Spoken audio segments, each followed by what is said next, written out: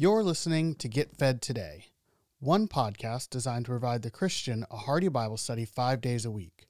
While our mission is to showcase a variety of different Bible teachers, if you want to access more content from a particular pastor, simply listen to the end of the episode for additional information. On behalf of the entire team at Get Fed Today, it is our prayer that today's episode encourages your growth in the grace and knowledge of our Lord Jesus Christ. When you think about theology, it's literally the knowledge of God. What do we know about God, and how do we know about God what we know about God? Turn with me, if you have your Bibles, just for an opening verse in Hebrews 11, and then just to look at the world around us. It might get our attention. I read this week a few news items that really struck me of the importance of having a better understanding of God. Hebrews chapter 11, verse 6 says this, "But without faith it's impossible to please him. For he who comes to God must believe that he is, and that he is a rewarder of those who diligently seek him." Simple, basic truth. He who comes to God must believe that he is, and that he is a rewarder of those who diligently seek him. This is really the foundation of theology, of belief in God. Without faith, it's impossible to please him. Now, as I look at the world around us, I feel that there is a great dearth of information about God. When I look at the problems in the world, I think people are missing the character, the nature of who God is in deference to, let's just talk about how we feel about God.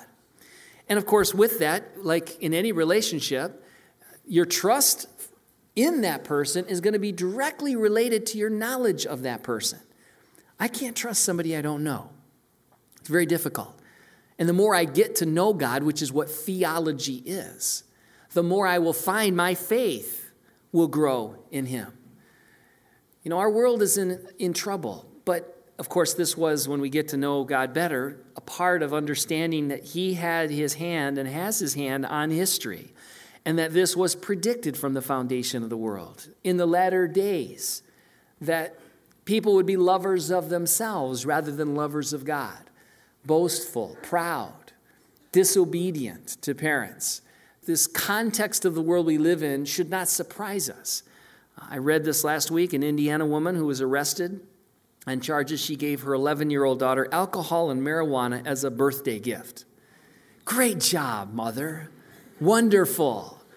You know, where did you get that context from which to bless your children on their birthday?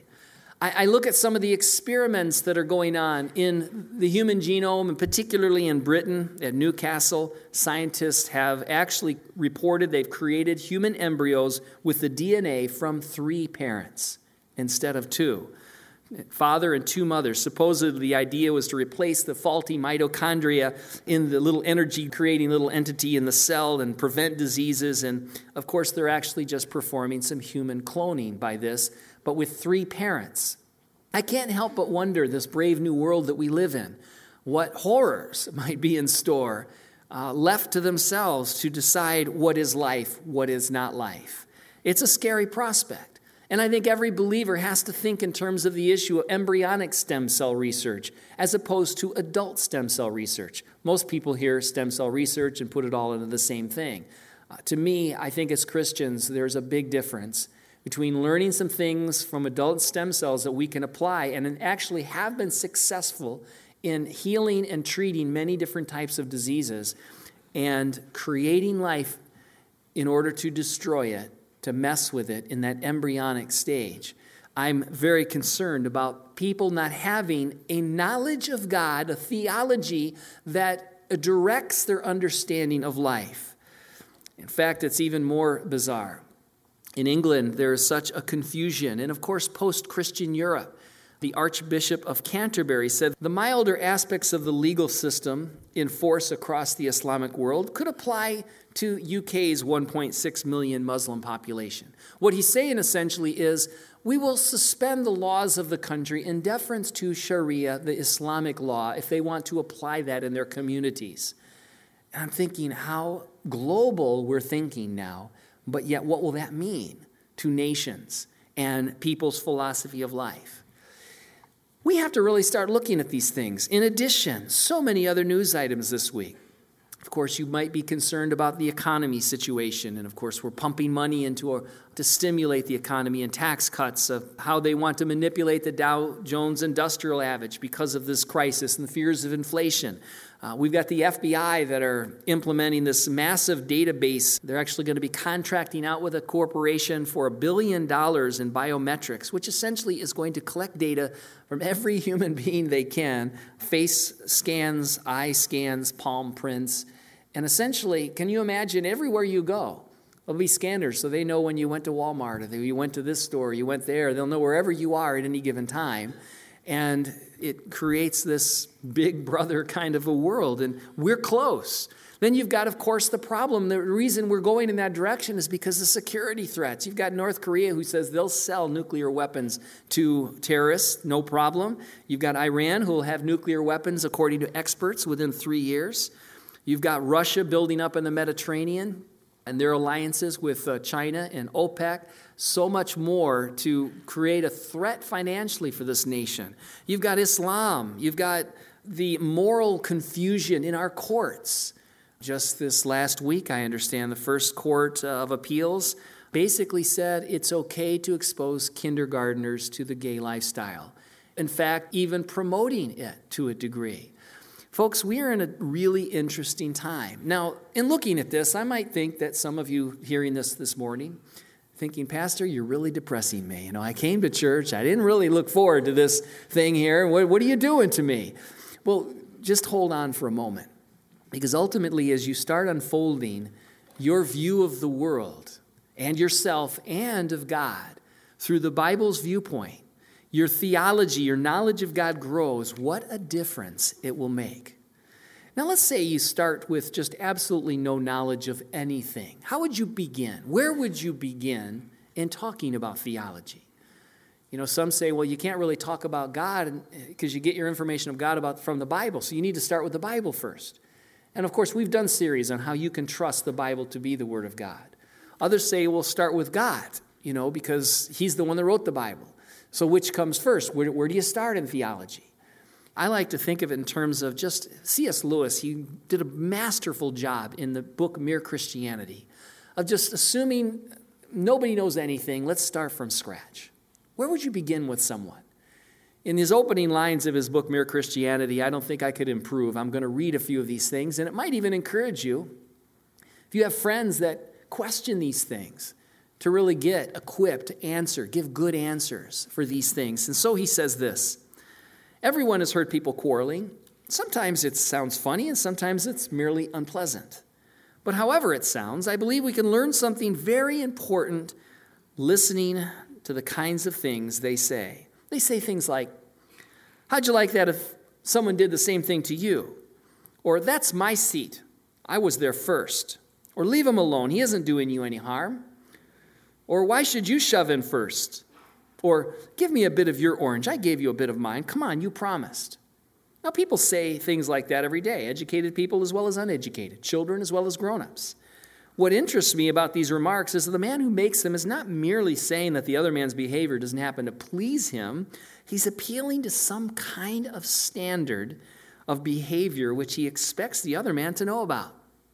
And the other man seldom replies, to heck with your standard.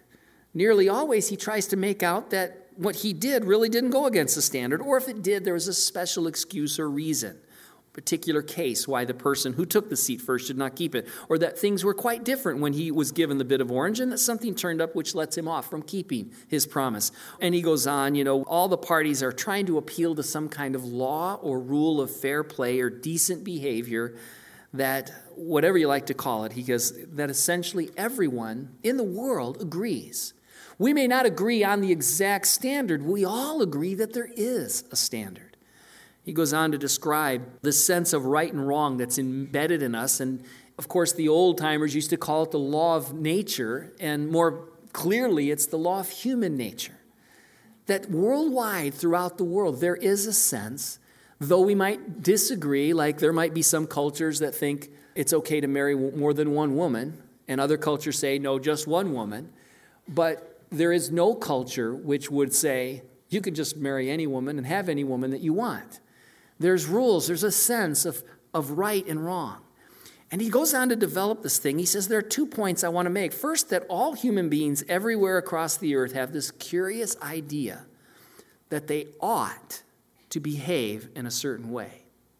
And they can't escape that. And he goes, and the second point is that they do not, in fact, behave that way. I mean, think about that. Those 2 things are true throughout the world. We all agree there is a way we ought to behave. And we all recognize that we don't behave the way we know we should behave. And that's a standard truth. He goes on to express, where did this come from? Now, objections to this coming from God, of course, have people try to make it the herd instinct. This is something you learned as a child, and you follow these rules because you were embedded in them from a young age. The fact is, he makes a very good point in the book, which I'm not going to go into, of how God actually has to answer this system, because here you have the choice of this behavior or that behavior. What guides you in the choice?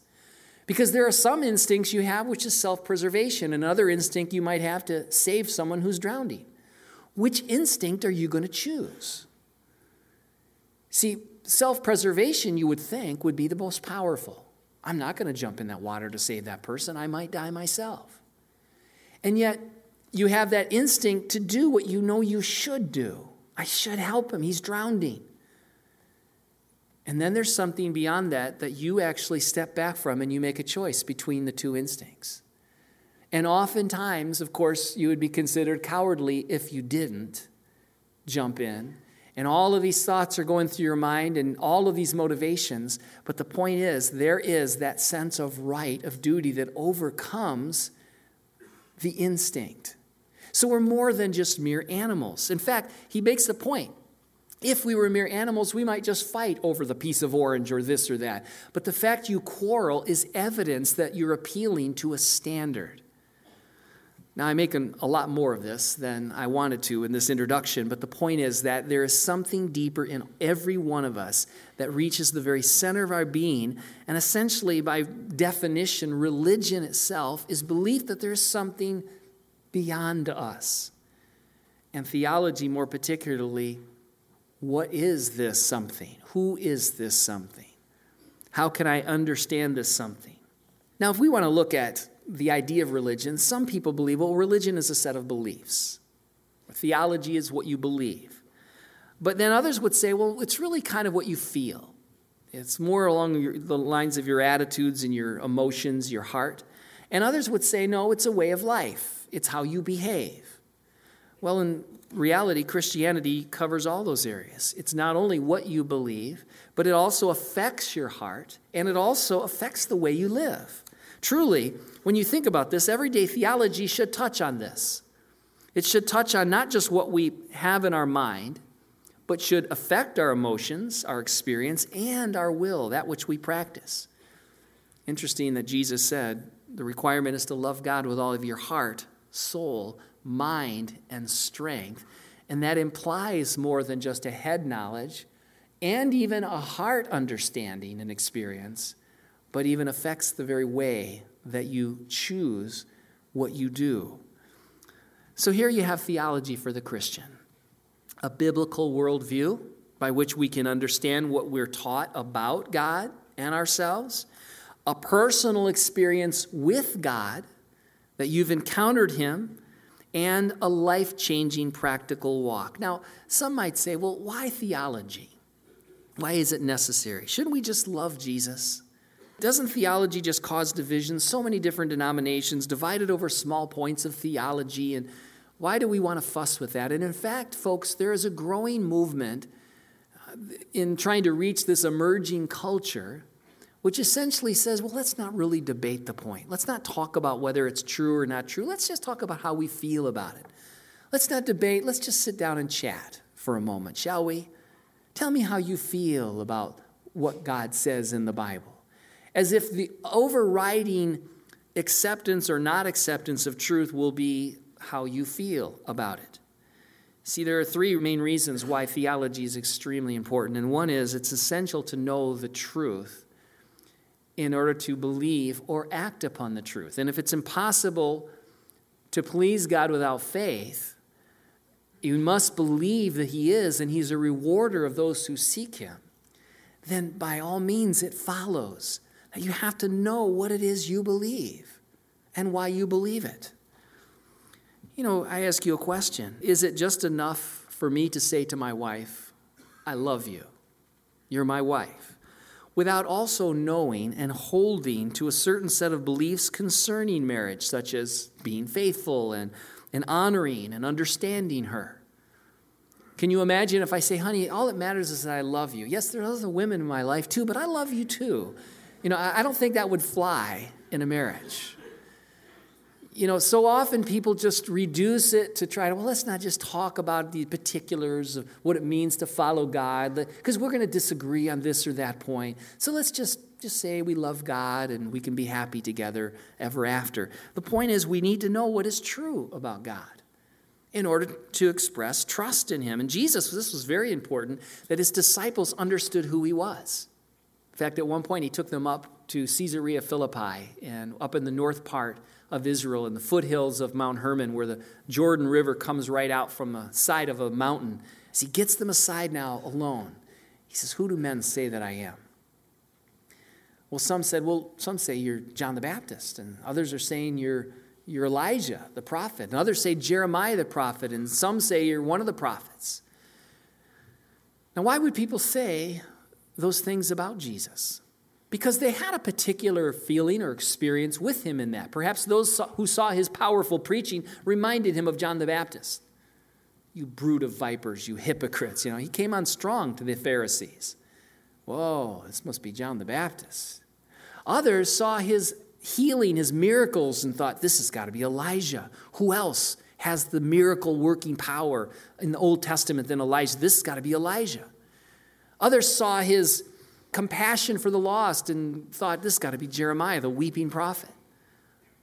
Others heard him teach and expound the scriptures and said, wow, this is one of the prophets. They all had a piece of truth, but didn't see the whole picture. Jesus said to the disciples, well, who do you say that I am? And of course, Peter comes out with the great confession of truth. He says, well, you're the Christ, the Messiah, the Son of the living God. And Jesus said, blessed are you, Simon Bar-Jonah, son of Jonah, for flesh and blood did not reveal that to you, but my Father who is in heaven.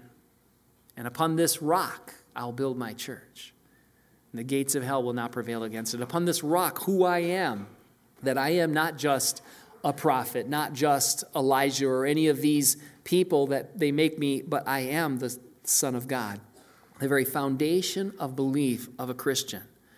Some people believe that Jesus was not fully God. There are cults that diminish his glory, say he is a God or he was just a man. Others say that he actually was God in spirit form. He never really had a physical body. The Bible corrects both those errors, very crucial errors. If you don't believe Jesus is the Son of God in all ways equal with the Father, then that is not a biblical understanding. And if you don't believe that he actually had a physical body, of course, if you don't believe he came in the flesh, like the Gnostics who spiritualized everything, then you're also in error. And of course, belief in the resurrection is essential. Turn with me, if you will, to Romans chapter 10, verse 9. It's a very simple, brief picture of how salvation comes, essentially. Verse 9, he says that if you confess with your mouth the Lord Jesus and believe in your heart that God raised him from the dead, you will be saved. That is, there is the heart and there is the confession, the actual practice, the open, yes, I believe.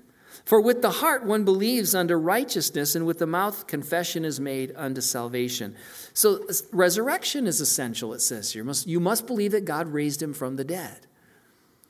It's fascinating is, again, not to pick on the Archbishop of Canterbury, but he made statements this last week that belief in the resurrection is not essential for Christianity. Okay, well, thank you, Mr. Archbishop, but I would rather hold on to my Bible, if you don't mind. And it's very plain on this. The point is, what you believe is going to affect your experience. It's going to certainly affect your experience. You might have a certain feeling about where you stand with God that might be totally in error. And eventually the truth will catch up, or your experience will catch up with the truth. It reminds me of a man who falls from a 50-story building. And on his way down, passing each window, he says, "Hey, I'm okay, I'm all right, I'm fine, no problem." And indeed he is, until his experience catches up with the gravity of the situation, pardon the pun. Well, that's the point. You see, you might have a fuzzy feeling. Someone dying might reflect on their life and family, have warm memories, and anticipate seeing their loved ones on the other side. But you see, his experience is going to catch up with the truth. Has he truly done what the Bible gives him in order to inherit eternal life? Has he truly responded to the gospel message and believed on the one way that God has provided for salvation? And folks, if there were other ways, it seems such a waste that Jesus would have had to suffer such pain and die.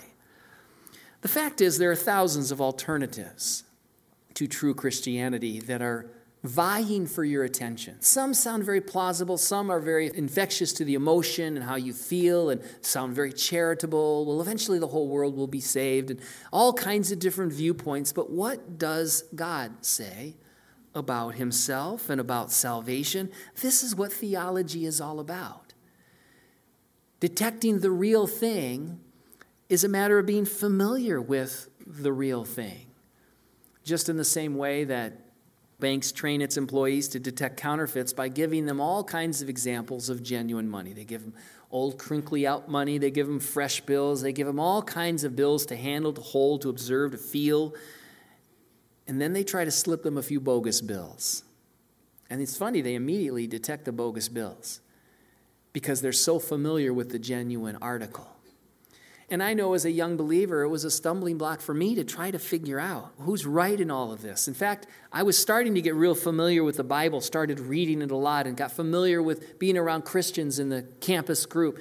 And I think I was only a couple months in the Lord, and I ran into a guy who was asking the professor a question after one of the classes, and I overheard him argue with the professor about God and abortion, and I heard him say the name Jesus, and I thought, oh, he's a Christian. So I came up after, "Hey, I heard you talking. Are you a Christian?"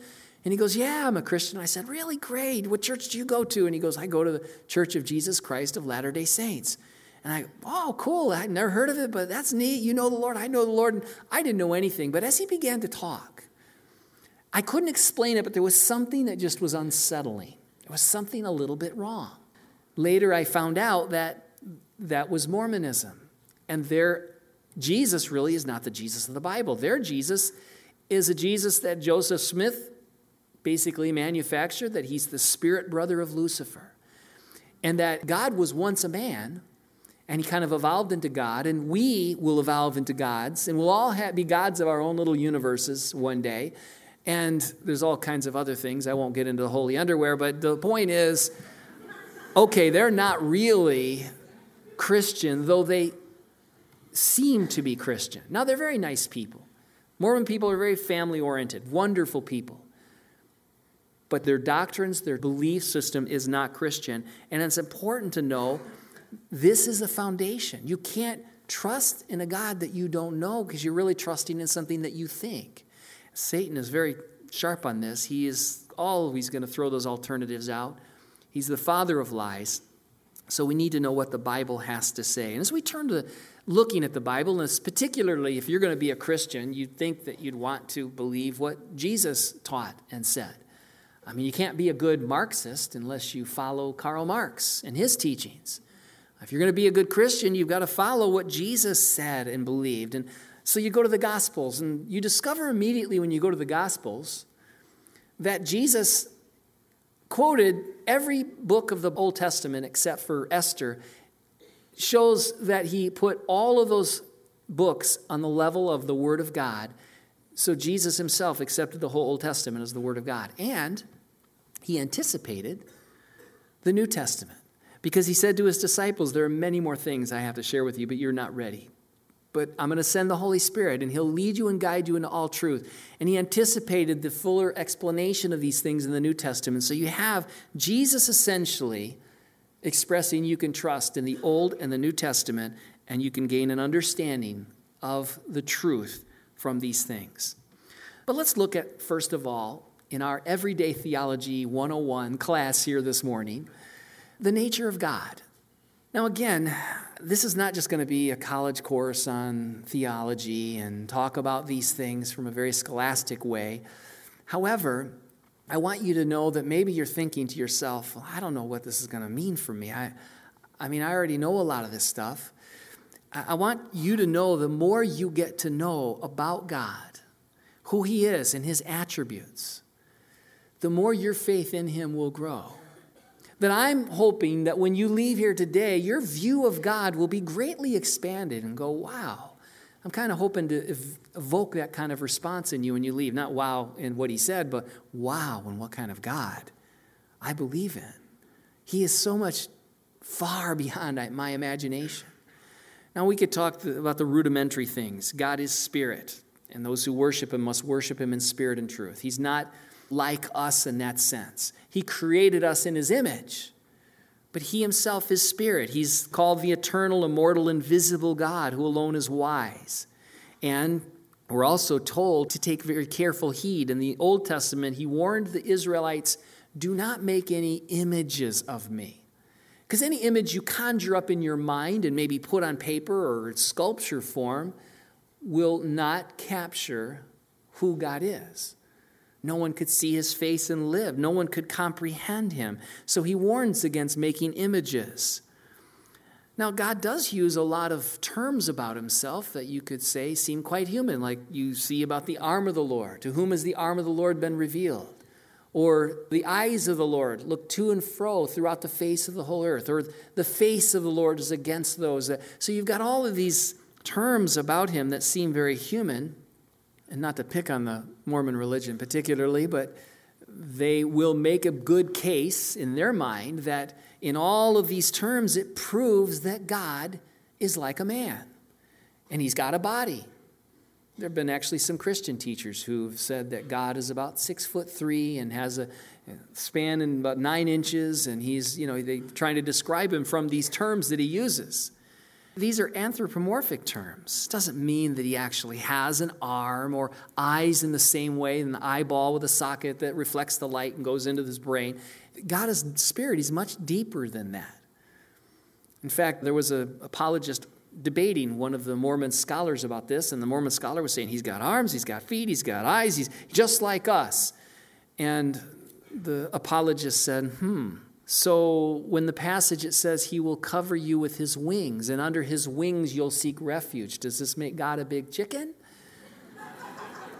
The point is, these are terms to give a context. Just like you don't visualize, you conceptualize them. In fact, that's a mistake a lot of people make in reading Revelation. Sometimes they visualize these weird creatures, just like when they look at the cherubim and they see the eyes in the front and the eyes in the back and the eyes all around. And if you did an artist drawing of that, it would look weird.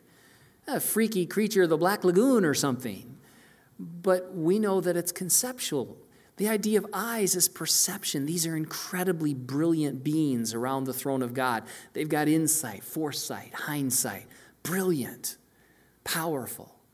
And so we need to understand that. So he uses these terms. So he's spirit. He's also personal. The Bible describes that God is person. It's expressed in his very name. I am that I am, he says to Moses. There is, of course, other views about God. There's dualism. There's tritheism. There's polytheism. There's pantheism. The fact is, God is personal. Pantheism, of course, was popularized a lot by Star Wars, the idea that God is in all things and all is God. And they called him the Force, Luke, the Force be with you kind of a thing. And there's a lot of people that believe in this, that they believe that God is just an extension of all the emanations of the universe around us. But personality implies intelligence, reason, self-consciousness, self-determination.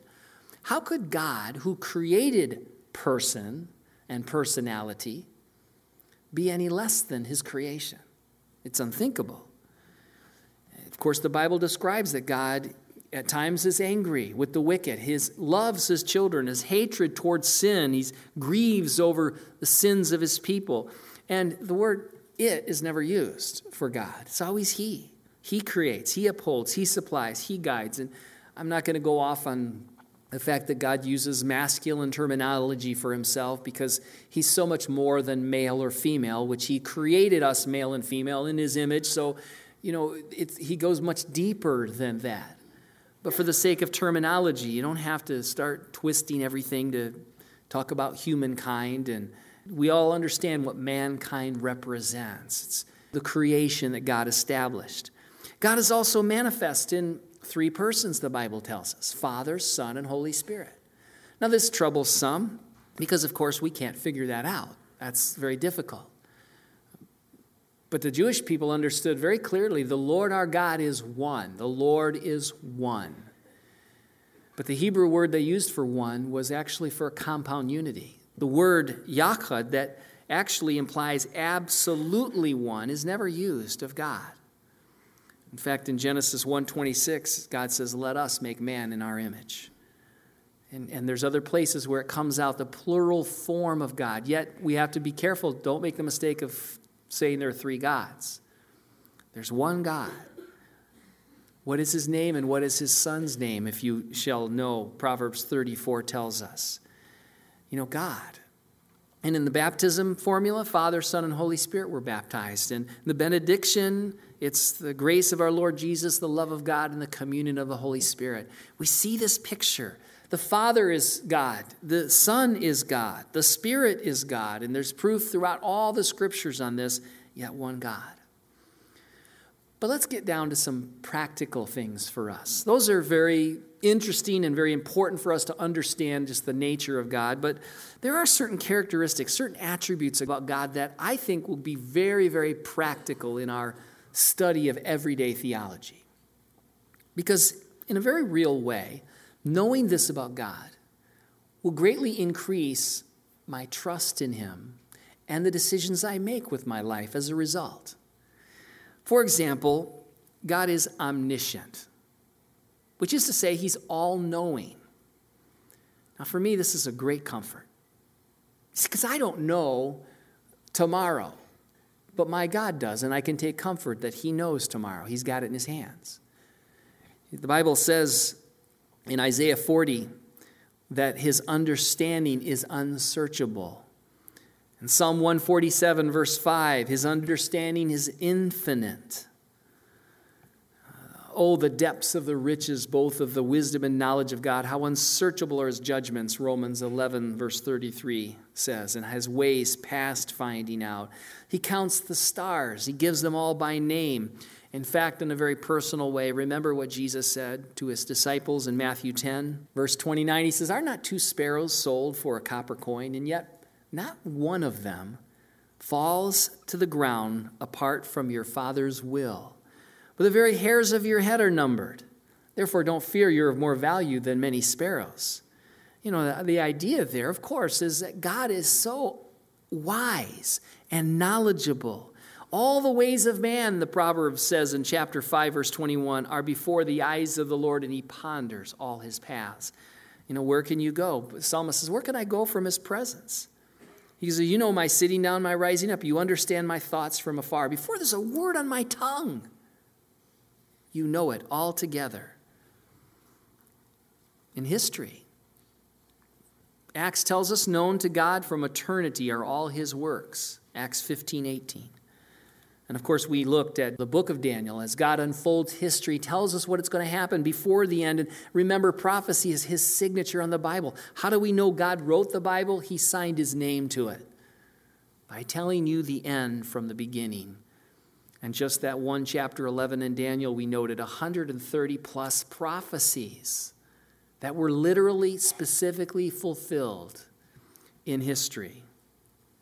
He is all-knowing.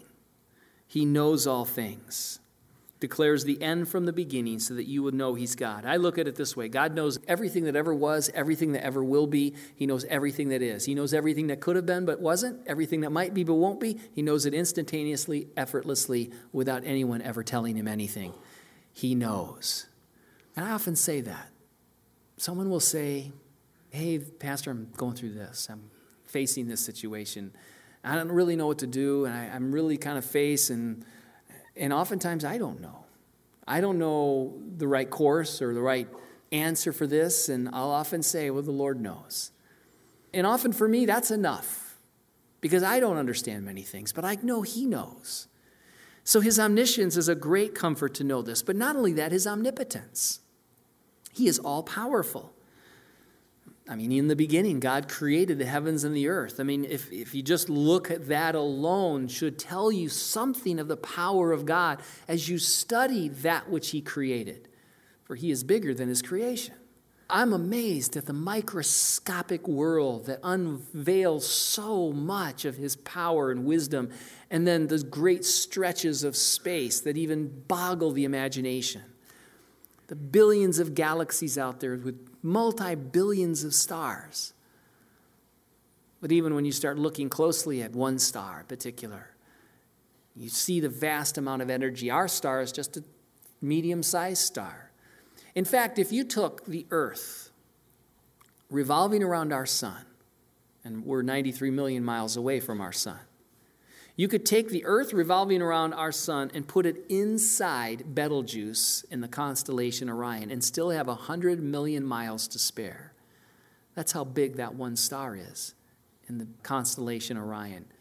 If you go out and see it on a nice night where you can see the little 3 stars as the belt, the top one is Betelgeuse. It's the reddish star. Rigel is the bluish star on the bottom, which Rigel, of course, is moving toward us, and Betelgeuse is moving away from us at breakneck speed, and that's why they vary in color. It's fascinating stuff, but just to understand how fast these systems are, God, the Bible says, stretched them forth with his hand. Now, the agnostic generally stumbles over this point. The very evidence that we would use as Christians to show how amazing God is, they use to deny God, because in their mind, wait a minute. This universe is so big, what kind of a person would have the power to make this? It couldn't have happened. One person, this God, could have made all these things. And by the very fact of these things, it expands our mind as Christians how great God is. You see, you've got to make a choice one way or another. If you think about it as a Christian, you realize, well, wait a second. This should expand my mind as the power of God. But as an agnostic, you're going to say, oh, no one could have that much power. No one could have that much power. No one could do that. But you've got to choose one thing or another. Either you believe in eternal matter or an eternal God. We talk about this. We have to also think in terms of the idea of his being eternal and unchangeable. These are other attributes that when you think about the eternalness and the unchangeableness of God, that he never changes. I am the Lord, I do not change. He is. I know when I was in elementary school, I had a real hard time with the idea because, we're so used to everything having a beginning. Well, where did God come from, we ask? Well, he always was. Well, that didn't satisfy me. I stumbled over that. What do you mean he always was? So everything has to have a beginning. Well, again, you've got the choice. Which is first? You see, a big nothing. But then where did something come from? Even the evolutionist doesn't really have the answer. Because they're going to go back to something, what? They talk about the Big Bang and everything started from a little tiny point and expanding out. But where did that something come from? And where did the design and the incredible complexity come from? If you have nothing, you have nothing. But if you have something, then where did that something come from? Because it's still very ordered and structured. Even rock, the molecules, and everything's so ordered. Everything is so complex. Point is that God is all-powerful. Even Satan needs permission from God to touch Job or to tempt Peter. No one can restrain his hand. And then, of course, there's God's omnipresence. He's not only omniscient, knows all things, omnipotent, is all-powerful, but also he's omnipresent. He's everywhere present. I am a God near at hand, he says. I'm not a God afar off. That's one of the most fascinating things, as big as this universe is. He is intimately acquainted with each of our ways, and he's here with us. The psalmist says in Psalm 139, verse 7, where can I go from your spirit? If I fled from your presence, where could I go? If I go down into hell and make my bed there, you're there. If I go to the highest stretches of heaven, you're there. God is everywhere. In fact, it might interest you to know that's what's going to make hell for some. The very presence of God. Because in Revelation you see, have the rocks and the mountains fall on us, they'll cry, to hide themselves from the wrath of the Lamb. The very burning presence of God's righteousness will be a torment to them forever because they receive not the love of the truth to deal with their sin. So God's omnipresence, he's everywhere. He's eternal, he's unchangeable, as we noted. And by the way, him being unchangeable has been doubted by some because it appears even in the Bible that God changes his mind, right? I mean, didn't he relent and not destroy Nineveh when they repented? It sounds like the terminology that God changes his mind, but in reality, the Bible says, I change not, the Lord says. He always is. And you know, that's a nice thing to know. You've had friends that change, and you don't like what they changed into. You've made their friend, now you're vulnerable, you love them, and now they've changed. And now you're either going to be dragged into that world they've changed or lose that friend. And it's a very painful thing when people change. The Bible says don't associate with those given to change. I say one thing and do another. They're unchangeable as the wind. You want to know when someone gives their word, they're going to keep their word. They're not going to change. You want to have that security. God should give that to you. He doesn't change, but when it appears he changes, just know this. Oftentimes that's in relation to the choices you make. When I go down to the beach in the summer and ride my bike, I'll note which way the wind is blowing. Because I like to start out my journey against the wind, because then when I turn around at the end when I'm tired, it's a nice, easy, ride back. So I'm fighting the wind in the beginning. And then I turn around and, boy, this is nice. Now, it would appear from that perspective the wind changed, but of course I know better. I know that I changed. I turned my bike around. And God is the same yesterday, today, and forever. Jesus is the same. He does not change. What changes? How come sometimes his hand is heavy upon you? It feels like he's harsh and demanding. And other times, man, you just sense his love and his grace and his purpose. And, well, I submit to you that it's not that God changed. He's always been going in that direction. You've changed. And I think it's a great important point to think about our ship. Maybe we need to trim our sails and turn in the other direction.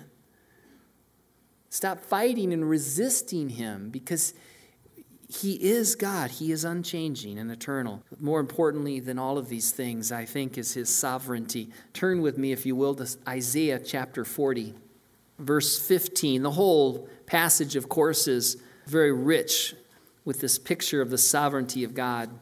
It's a great chapter to meditate upon and to ponder how vast, how powerful God is. But just in this small little section, verse 15, we'll start. He says, "Behold, the nations are as a drop in a bucket, and are counted as the small dust on the scales." From God's perspective, all the powers that be in the world, that control the world and the nations, they don't really even weigh as dust on the scale. They're of no account. They're like a drop in the bucket. They don't mean anything. There's nothing. There's no weight. He lifts up the isles as a very little thing, and Lebanon isn't sufficient to burn. Now, Lebanon was known with all the huge cedar trees, and basically that wouldn't even be a nice campfire for the Lord. Nor its beasts sufficient for a burnt offering. All nations before him are as nothing. They're counted by him as less than nothing and worthless. We read about some pretty frightening possibilities in looking at some of the news items in our world today. And if you stop there, you'd be kind of depressed. Like, what about the future for our world? What about my children and my children's children? Where are we going? And what's going to happen? And how bad things are going to get? It would be quite disconcerting if it were not for the fact that God says the nations are nothing. All of these powers mean nothing in comparison to who he is. He sits above the circle of the earth, and its inhabitants are like grasshoppers, who stretches out the heavens like a curtain, spreads them out like a tent to dwell in. He brings the princes to nothing and makes the judges of the earth useless. I'd hope he'd make a few judges in our nation useless. And I'm sure he will in due time. They're going to stand before the judge and have to give an account for all of their judgments. He brings to princes to nothing. Now, he says, "Scarcely shall they be planted, scarcely shall they be sown, scarcely shall their stock take root in the earth, when he will blow on them and they will wither, and the whirlwind will take them away like stubble." Just imagine, before eternity, all of the nations that have come and gone, all of the people with power and pomp and, the riches and royalty of the life that they have. It's all as dust on the scale, folks. This should put our lives in perspective. One of my favorite verses is Psalm 115:3. It's a very short little verse, and I love it. It says, "But our God is in heaven. He does whatever he pleases." Did you know that about God? He does whatever he pleases. Now, in a very real sense, the most freeing thing in the world could be for every one of us if we could honestly say, once we've come to the Lord and experienced his life, that we do whatever we please. And I'll tell you why. One thing you'll find is that when you take the nature of God upon you and you become more like him, that what pleases you the most is honoring him. And you want that. Would to God I always did that which pleased me now, because sometimes I do things that don't please me. And that's greatly disconcerting for me. And I cry like Paul, "Wretched man that I am, who will deliver me from this body of death?" I don't want those temptations. I don't want that bad attitude when I'm in a bad mood. I don't want that, because that's not like him. Would to God I could always do that which pleases me the most. Well, God does. Perfectly consistent with his nature. Now, that might scare some. God does whatever he pleases. Does that mean he's capricious? No. Because his nature, we will look at the moral attributes next time. He is love. He is good. Isn't it nice to know the one that controls every molecule in the world is good? He is good. His purposes are good. But he does whatever in heaven and earth that he wants. And this is an important thing, and this is what troubles us. The Bible gives the illustration in Jeremiah and in Romans about he's the potter, we're the clay. Who are we to say to the potter, "Hey, I really don't like what you did here in my life"? Who are we to challenge his sovereignty? Because his mind is so much, he knows everything. And the challenge for us as people is to learn how to be more aware of his power, his love, his grace, his sovereignty, and yield ourselves to it, to turn our ship in his direction. That's the point. Because right now there are a great many in rebellion. Well, notwithstanding all this, Pastor, I'm going to do my own thing. I have my own plans. I'm the captain of my ship. I'm the master of my soul. And of course, God has given you something that is unique. You have that choice. But as long as you resist him, eventually you're going to realize that all that you do and all that the whole world does and all of its evil is going to nonetheless just count as dust on the scales. It'll be blown away. But the real thing that's left, the real substance, are those who put their trust in him. This is the God of the Bible. Now, some might argue and say, well, why that's not fair? That God would even, according to the scriptures, predestine those for eternal life. You know, that he chooses some from the foundation of the world. That bothers some. It shouldn't. You say, well, what if he hasn't chosen me? Well, I'll say, well, why don't you choose him? Then you'll know he chose you. Well, I don't want to choose him. Well, then maybe he didn't choose you then. Well, that's not fair if he didn't choose me. Well, then choose him and you'll settle the problem. One thing is certain, though we have a context in which we have been given freedom of choice. However, God is still sovereign ultimately. And consider this, that even in hell, those that will forever regret the decision of rebellion against God and be tormented day and night, we can't fathom how that would please God. But if you think about God and his ultimate plan, the plan to see some that will choose him and have a relationship with him as he elevates you to be a joint heir with his own son, Jesus, which goes far beyond what I could ever even imagine. The creator of the universe elevating his creation so much that will override any of the thought. Because people say, I just can't understand hell. That doesn't make sense. God that is good and loving, how could he allow that? Well, it's because you can't understand his ultimate plan. You say, well, God knew all these people were going to go to hell and all this suffering in the world. Why would he even create? Why would he even start? You see, again, we don't see how he compares the value of those who will be with him. Obviously outweighs the suffering. But even those suffering and forever will acknowledge their sin. This is a piece of meat that some of you might choke on. And I know maybe you've gotten a lot of milk here and it's been wonderful, but this is something to really consider. The sovereignty of God is so much deeper than we can fathom. Who are we to even argue? We need to trust, and that's the challenge for us. The big question is we strive with our Maker. We're like Joshua when he's ready to go against Jericho, and he goes out the night before and he sees this man with a sword drawn. And he says to him in Joshua 1, he says, "Are you for us or against us?" And the man says, "No." Huh? No. Are you for us or against us? No, doesn't answer. He says, "No, but as captain of the Lord's host I have come." And Joshua realizes that this is his Lord, his master, that's manifesting himself in this human form, and he falls on his face.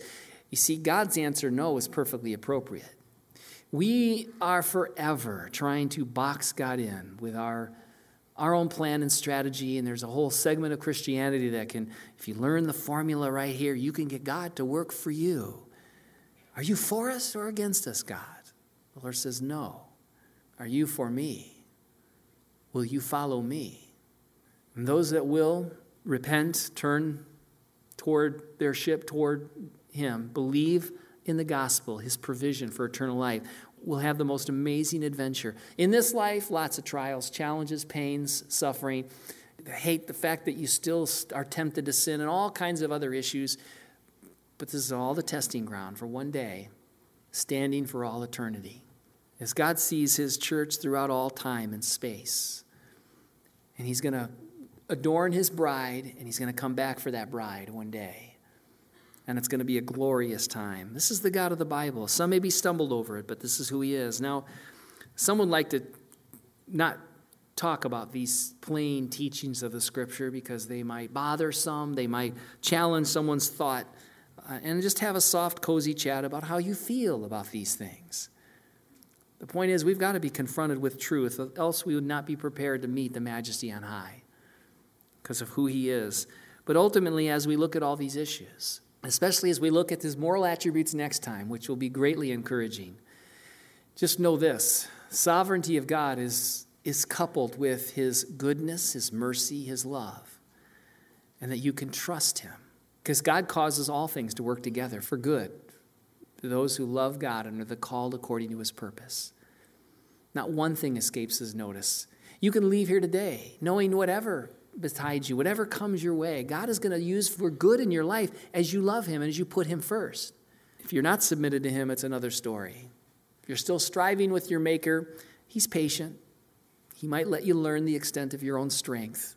Okay, you want to go that way? Have fun. Let me know when it messes up. I'll be right there to pick up the pieces. You have to learn the hard way. Go for it. God is so patient. But at the end of the day, he is sovereign. Thank you for listening to Get Fed Today.